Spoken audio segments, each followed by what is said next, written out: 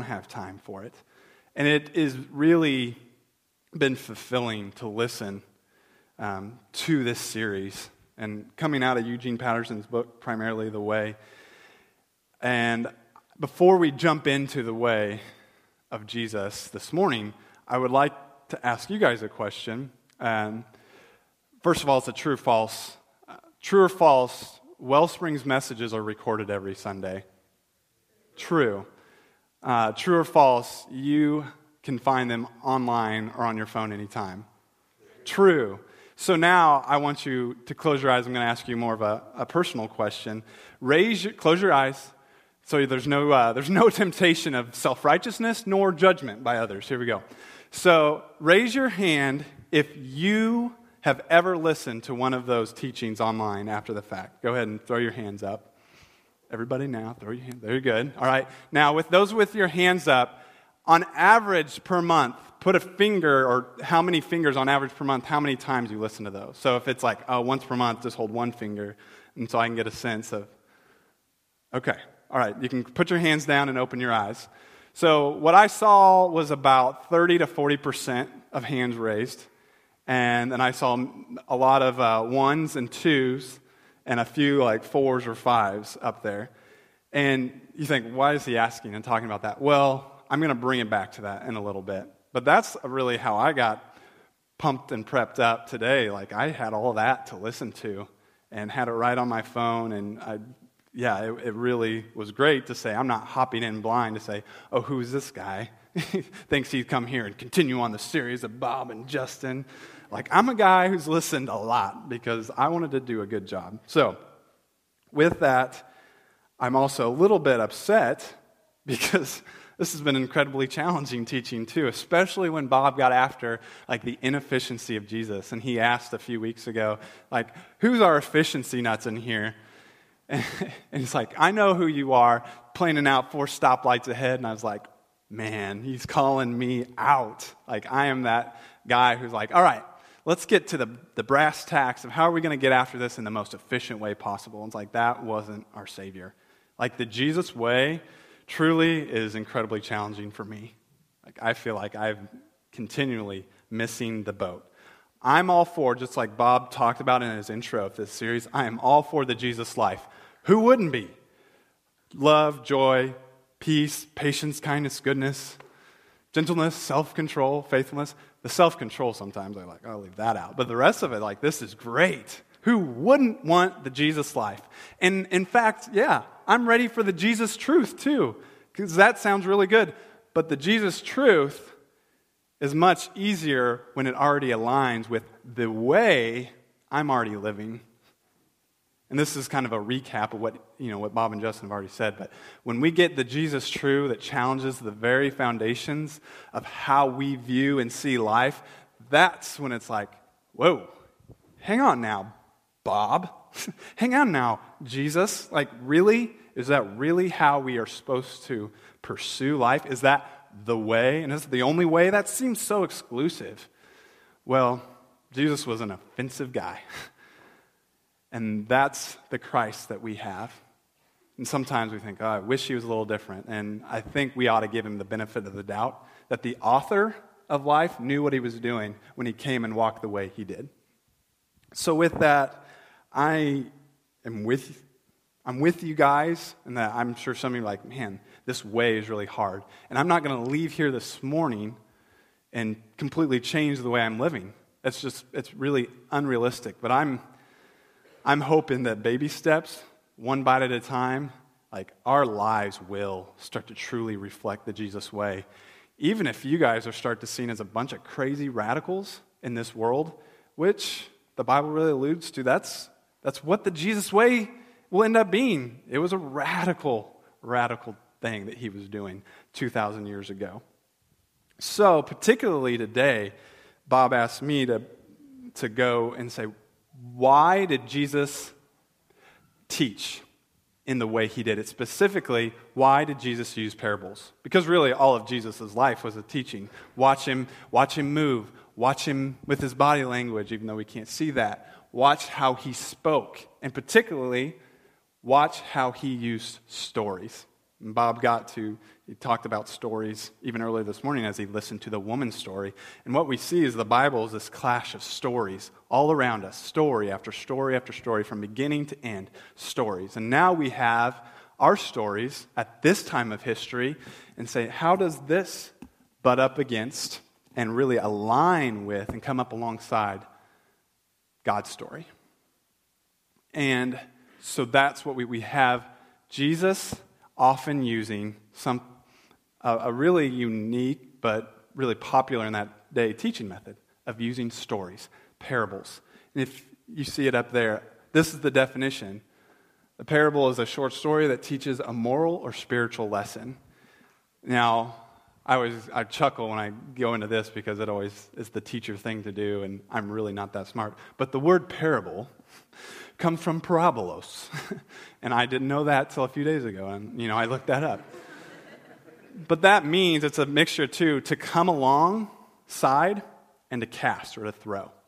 So really what you need to know, what I need to know, is that these are stories that Jesus is using to cast alongside of the truth. It's like if I can get you to see the truth by casting it alongside a story, and it gets you to actually grasp that in the very depths of your soul, that's good. And so that's what a parable is all about. A parable is a type of analogy, and another type along with that would be like a fable, which we've been reading our kids lots of fables lately.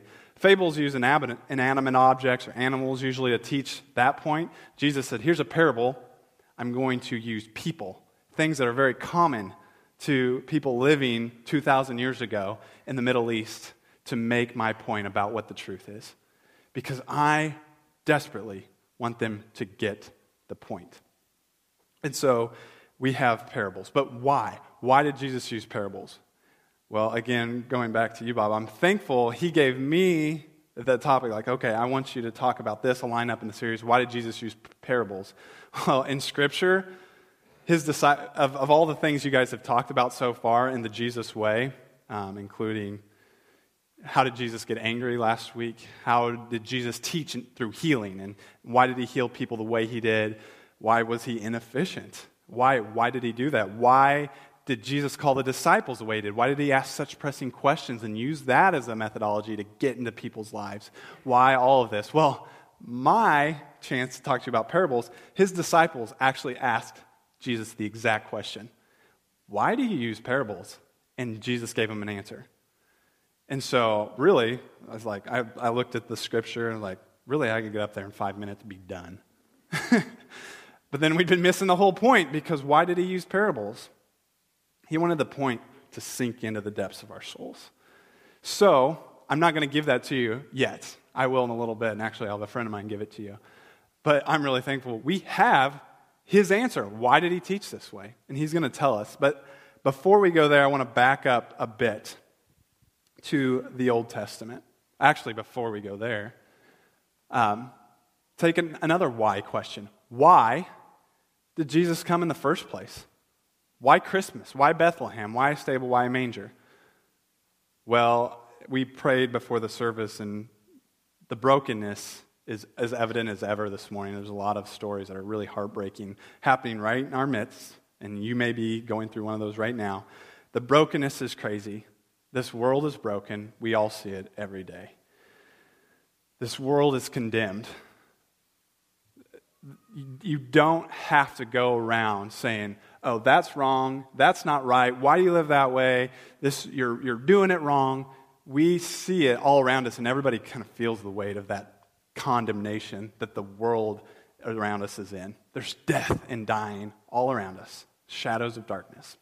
So why did Jesus come into that? Because we often think, well, he wanted to bring a little bit more condemnation. And we as Christ followers are going to let the world know they are condemned. Like, no, that is not the point. And Jesus himself said that's not the point. Jason, you throw that up there for me. John 3:16 is one of the most popular verses. For God so loved the world that he sent his one and only Son, so that whoever should believe in him might have everlasting life and not perish. But then John 3:17 the verse right after it says this: "For God did not send his Son into the world to condemn the world, but in order that the world might be saved through him." I have a bad habit of thinking Jesus as the judge, bringing judgment to condemn. That is a false lie. Jesus was a hero, already knowing that the judgment, the condemnation sat on the human race because of sin. And what Jesus wanted was not for people to approach him when he lived his way and say, "Oh, my guilt is so much, I can't do this." He already knew people were feeling that. But instead, Jesus said, no, not condemnation. Not to make you feel the weight of your sin or your guilt, but to set you free from it. In order that you might be saved. In order that I might be saved. That was his purpose. That was his way. And so we think about, why did he use parables? Could it be because he knew that was the way that actually is going to make sure we're not just giving out condemnation, like, here's God's law, let me expand on it for you. You're not living up to it, but instead of getting to the point where there's actually a way out. There is freedom and hope and joy and peace waiting for us. Here it is. You just got to get it into, again, the depths of your soul and understand what that means. This isn't new. This isn't a parable, a new fandangled way that Jesus said, I'm going to teach like this. And actually, last week when I got to speak at Fillmore, there was a parable, but we weren't in the New Testament. We were actually talking about King David, one of the stalwarts of the Christian faith and the Jewish faith as well, known as Israel's greatest king. He's actually an ancestor of Jesus on both sides of the family, which is, that's for somebody else to teach about, not me. King David, like you've heard of him, you've heard the stories, David and Goliath, slinging the stone, becomes king of Israel, one of the most prosperous times for God's chosen people back then, which happened about 1,000 years before Christ was on earth. So King David, 1,000 years later, Jesus Christ, 2,000 years later, Wellspring. So 3,000 years ago, King David, a man after God's own heart, he's described. This man after God's own heart is the instigator in one of the most tragic scandals in the whole Bible. And there's some scandalous stuff that goes down in those books. He is at the center and the cause of one of the most scandalous, in which his men went off to fight in battle. So first of all, he's overseeing war, which is never, great for a leader, but it was God's sanction to try to clear out the chosen land there. His men went off to battle in the springtime. David stayed home, went up to his roof, get some fresh air one night, looks down, sees a woman bathing. Beautiful woman. He says, "Hey, servant, who's that lady?" Well, that's Bathsheba. That's actually the wife of one of your most trusted warriors, Uriah. Ignore the part about one of the wife, like, I want her, bring her to me. Gets her into his kingdom, sleeps with her, has a great lustful night of an affair. Okay, send her home. Whew, that was good, David said. That's what I'm talking about. That's the kind of things I can't control sometimes. I'm sorry, Sarah. Let's get back to the point, people. Come on, Wellspring. So, everything it was just one night, no big deal, right? Until he gets word, David, from Bathsheba, David, I'm pregnant. My husband's at war. People are going to know it was you. And so David says, shoot. Okay, here's the plan. Uriah, come on back. Come on back from war. Have him give me a report about how things are going on the front lines. And okay, Uriah comes, gives him the report. David's probably not even listening. He's like, okay, thank you, Uriah. Now go home. Be with your wife. You've been out there a long time. Go be with your wife. Take it easy, relax. So Uriah goes home. He doesn't go inside. He sleeps on his front stoop, saying, my brothers are out there fighting, I'm not going to be the one who says, oh, I can relax and enjoy my wife, enjoy my house, and just live a little. Like, no. That pain of unfaithfulness to my brothers, of my mission out there on the battlefield, that pain would be far greater than the pain of, I just need to go a few more months without enjoying the presence of my wife.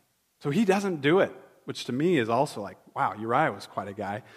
So, anyway, Uriah, King David finds out, and he's like, you slept on your front stoop?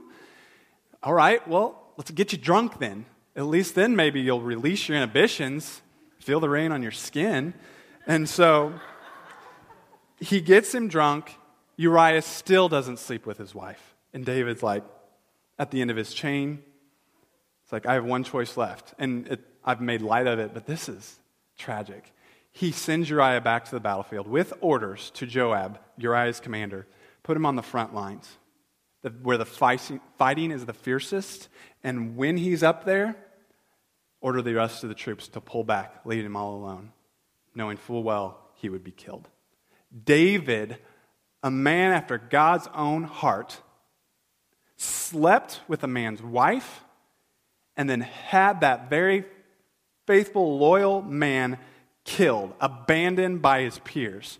And you just imagine what could have been going through Uriah's mind as we don't know that he knew about the affair, but just as he's fighting and looks back and seeing all of his closest friends, his brothers, abandon him. And who was behind it all? David, a man after God's own heart. Crazy. So that's the context for when we get to what I want to see is the parable that comes out of that time. And I've asked my friend Jacoby to come on up and give you what some of the aftermath was. When God told of his prophet at that time, Nathan, to say, hey, I want you to go to King David. And when you get there, I want you to tell him this, which is found in your Pew Bibles on page 215. 2 Samuel chapter 12, if you want to see what Jacoby's going to lay out for us.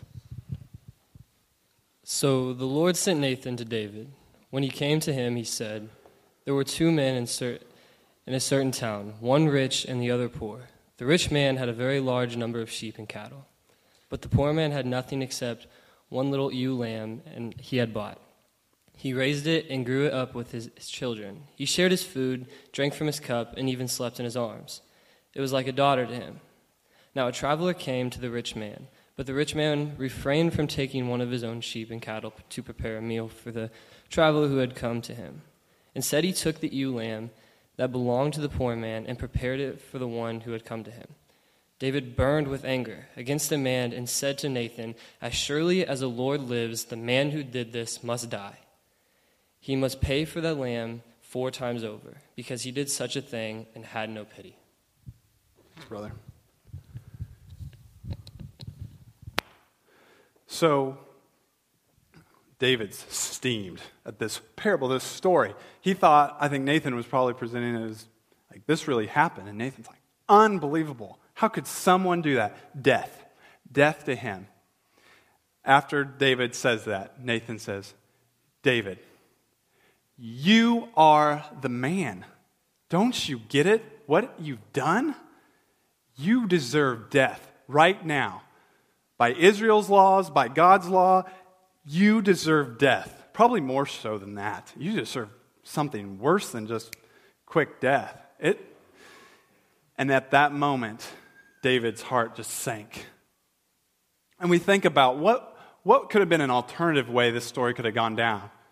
Nathan gave David a story, and David reacted to it. What if Nathan would have just came up to him and said, David, your heart is hard. You've slept with a man's wife. You had him murdered. What were you thinking? David knew all of that already. And yet here he sat doing his job, just going about life, probably thinking, Uriah's dead. This is all just going to go away. But instead, Nathan gives him a story where David actually gives the judgment, like, yes, deserving of death. Like, Nathan says, all right, David, that's your judgment. You are deserving of death for what you've done. And in that parable that Nathan used, he broke down the walls of the darkness and sin of David's heart.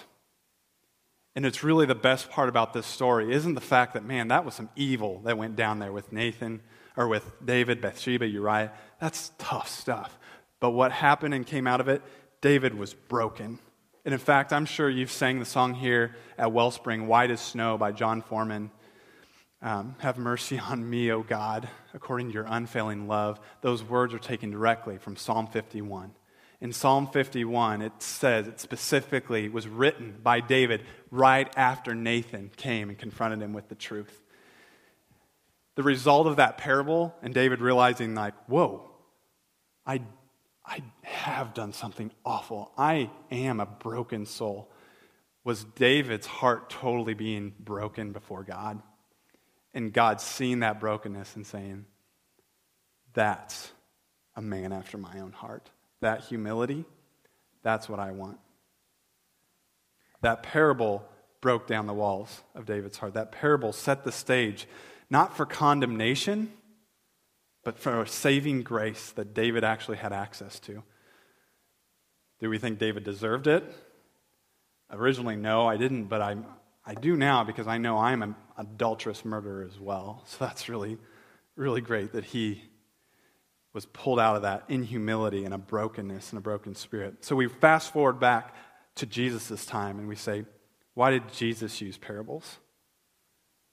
Because parables were powerful. We all know, as you guys sit and listen week after week to Justin or Bob or whoever happens to be teaching you that week, you know it's far more interesting to hear a story, to hear an application than to say, all right, here we go. Here's scripture for you, line by line, precept by precept.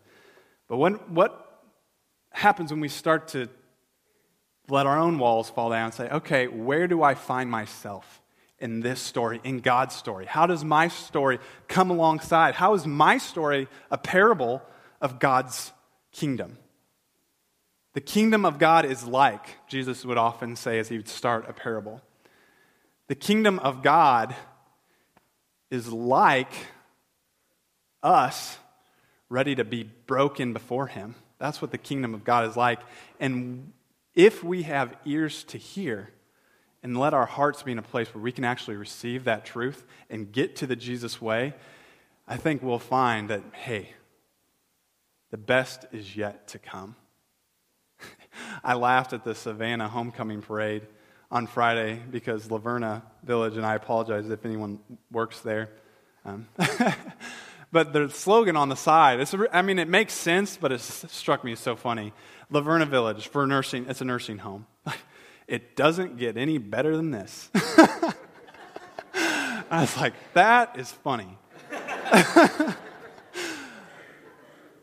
And that is not the Jesus way. It doesn't get any better than this. Actually, no. In young life, what Jim Rayburn, the founder, always said, the best young life is yet to be done. The best life is yet to be lived for you and I. Because as we continue to break down the walls of our heart, release the bonds that Christ has set us free from sin, the best life is yet to come. It's so exciting.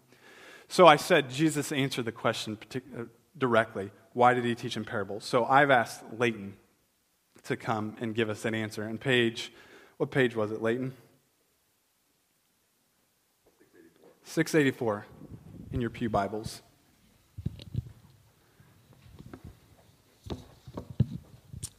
The disciples came to him and asked, "Why do you speak to the people in parables?" He replied, "Because the knowledge of the secrets of the kingdom of heaven has been given to you, but not to them. Whoever has will be given more, and they will have an abundance. Whoever does not have, even what they have will be taken from them. This is why I speak to them in parables.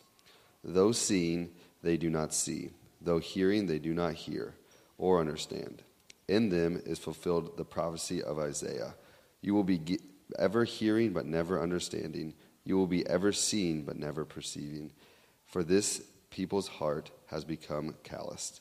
They hardly hear with their ears, and they have closed their eyes. Otherwise, they might see with their eyes, hear with their ears, understand with their hearts, and turn, and I would heal them. But blessed are your eyes because they see, and your ears because they hear. For truly I tell you, Many prophets and righteous people long to see what you see, but did not see it, and to hear you hear. And to hear what you hear, but did not hear. Awesome. Thanks, Leighton. So it's kind of a tough answer. And I said to Bob, I'm really glad this is what I get to dig into, because that's a tough answer. So those who have ears to hear and hearts that are open can understand these stories. He says, why I speak in parables. But for those who do not have ears to hear, I don't want them to hear it so clear, lest they turn and be saved. And it's like, wait a second, isn't that why Jesus came? So that we could be saved? Everybody? And there's 4 different specific times in Scripture where it says God's desire, all men to be saved, all people, all men, women, children, everybody. I want you all to be taken back under my wing, freed from the bondages of sin. So what are we talking about here? Jesus saying, lest they turn and be saved and hear and understand? It helps a lot when I began studying and heard from teachers far smarter than me about Scripture who said it wasn't about whether Christ or God wanted them to be saved or not. It was about whether or not they wanted to be saved. That's the point. And that's why Jesus used parables, because men will be without excuse, the Bible says. We have the very Creator's signature on our heart, something within us that longs to be reunited to the Creator. And yet there was people in that day, and there's people in our day who really have no desire to get back there. A question was posed to me once. If everything you thought to be true was found out to be a lie later in life, would you really want to know? And that was presented to a man named Nabil Qureshi, who was a Muslim, in a book called Seeking Allah, Finding Jesus, one of the best books I've ever read. You should read it. And his friend asked him that. His Christian friend asked him, Nabil, if Jesus turned out to be the Savior that you think he couldn't be, would you want to know it? And Nabil stepped back that's a tough question, because if he said yes, that means he knew he was going to lose his whole family someday. But ultimately, he did answer that question. Yes, I would want to know the truth. And Nabil found out the truth, and he is working for Ravi Zacharias Ministries now. Changed my life, changed many others, I'm sure. So the question for you and I is, if something you're living, if the way you're living right now turns out to be far away from the truth of the Jesus truth that leads to the Jesus way, do you really want to know? Because it's likely going to bring a big disruption in the way you're living now, or the way you think you want to be living in 5, 10, 20 years from now. Do you really want it? Because that's what Jesus is saying. Those who really want it, they're going to get what I'm saying. When I'm telling these stories, they're going to get it. But those who don't are going to find a reason not to believe. How is your heart? Is your heart ready for the truth? Can you say, yes, I want the truth? So much of my life is spent saying that and giving lip service. Yes, I want the truth, but I live differently. The way of my life does not back that up. And I am sorry for it. And I want to be better. And I hope you want to be better too. The context of what Leighton read there in Matthew 13 was in the parable of the sower. Jesus told the story about the seeds being spread, and you can throw that picture up there. The seeds being spread, it falls on 4 different types of ground. We don't have time to hash all that out, but he told that parable, and then his disciples asked the question, what does that even mean, Jesus? And that's when Jesus says, this is why I speak in parables, and here's what it means. He said, some of the seed, the word that I cast out, falls on hard ground, on the path. Birds come snatch it up. It's like Satan coming and taking that right out of your heart. Doesn't let it give time to sink into the depths of your soul. Others, it falls on rocky soil where it gets a little bit in and even starts to sprout up, but there's no root system. Sun comes out, heats up, shrivels away. Others comes and it finds a little bit deeper soil, even yet. It gets grown, there's a sprout, there's a fruit, but then the thistles and the ways of this world come and choke it out. It's dead. And then there's a 4th kind of soil, good soil. Your heart, he said, if it can be good soil and you let that word sink into the very depths of who you are, it produces a fruit 10 times, 20 times, 40, 100 times. And that fruit's love, joy, peace, patience, kindness, goodness. It's worth it. That's why Jesus used parables. He said, I am desperate to get this word into good soil. And so the question for you and me on this side of it is, are our hearts in a place of good soil? Are you ready for the real Jesus way? Because it's going to rock your world. And it's probably going to involve some real pain. But it's going to be a life that leads to the best is yet to come. And then the other side of it, I think, applies to when we go out and we try to give this same truth to others. Say, how are we going about it? Are we coming about in a way of condemnation? Like, hey, I'm just going to tell you, you're an adulterer and you're going to burn in hell. Or you're greedy, I see your greed, and it makes me want to puke. Or the thousands of other sins we could sit here and condemn. Or do we want to save our brothers and sisters? Do we want to save our neighbors who have no desire to be in these walls this morning?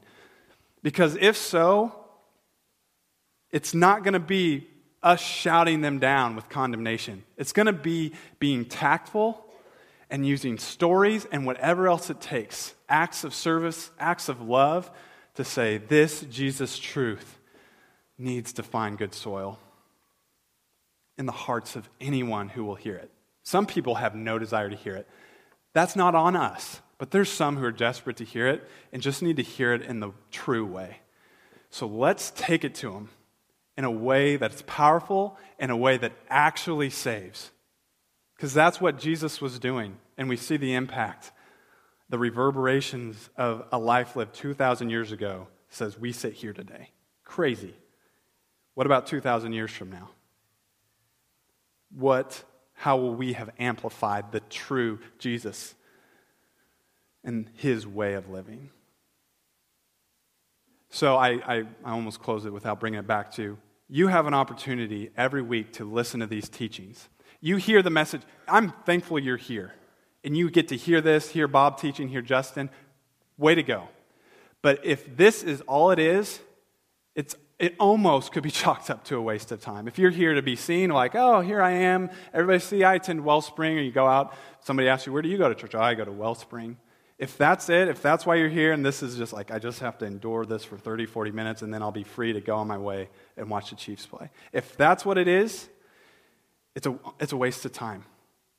Still come, because maybe you'll get it someday, but it's a waste of time. Here we can see each other move and act. Here's my challenge to you. If you really want your heart to be soft, ready for the word of Christ to find the very depths of your soul, engage the truth continually, including what you hear from your teachers on a Sunday morning. You put it on your phone, and you fill the gaps that you're currently filling with sports radio, talk radio, music that, I'm all for music. I'm not against music, but you have gaps where you can easily fill it with saying, my heart is open to the truth. And I know just hearing it one time on a Sunday morning, it's probably fallen on a hard path where it can easily be snatched up by what's happening on Monday morning or what Satan just getting it right off the path. Nurture the soil. Come back to it. Listen to what Bob and Justin teach at least one more time, if not 2 to 3 more times. By the 4th time, you're like, okay, I've heard this joke, so many times. But the whole message, you could almost say what's coming next at that point. It started to be ingrained into your heart, into the very depths of your soul. And if they keep preaching Jesus' truth and Jesus' way, that's what's being written on your heart. And that, over time, is when you're going to see, man, my life is changing. It's being rocked, and it's awesome. So that's your challenge. Do it. Let your heart be good soil. And let's get rid of anything less than the Jesus way. And that's why Jesus taught in parables. Amen. Let's pray. Father, thank you. This is so good. And just in our hearts, we want to say this together. We are broken. We are prideful. We have walls and hardened hearts within us. Break them down, please, for the love of all that is good that you've created. Break down the walls of our hearts, soften them, so that we can let your truth sink into the very depths of our soul, so that we can truly follow a Jesus way and truly encounter the Jesus life.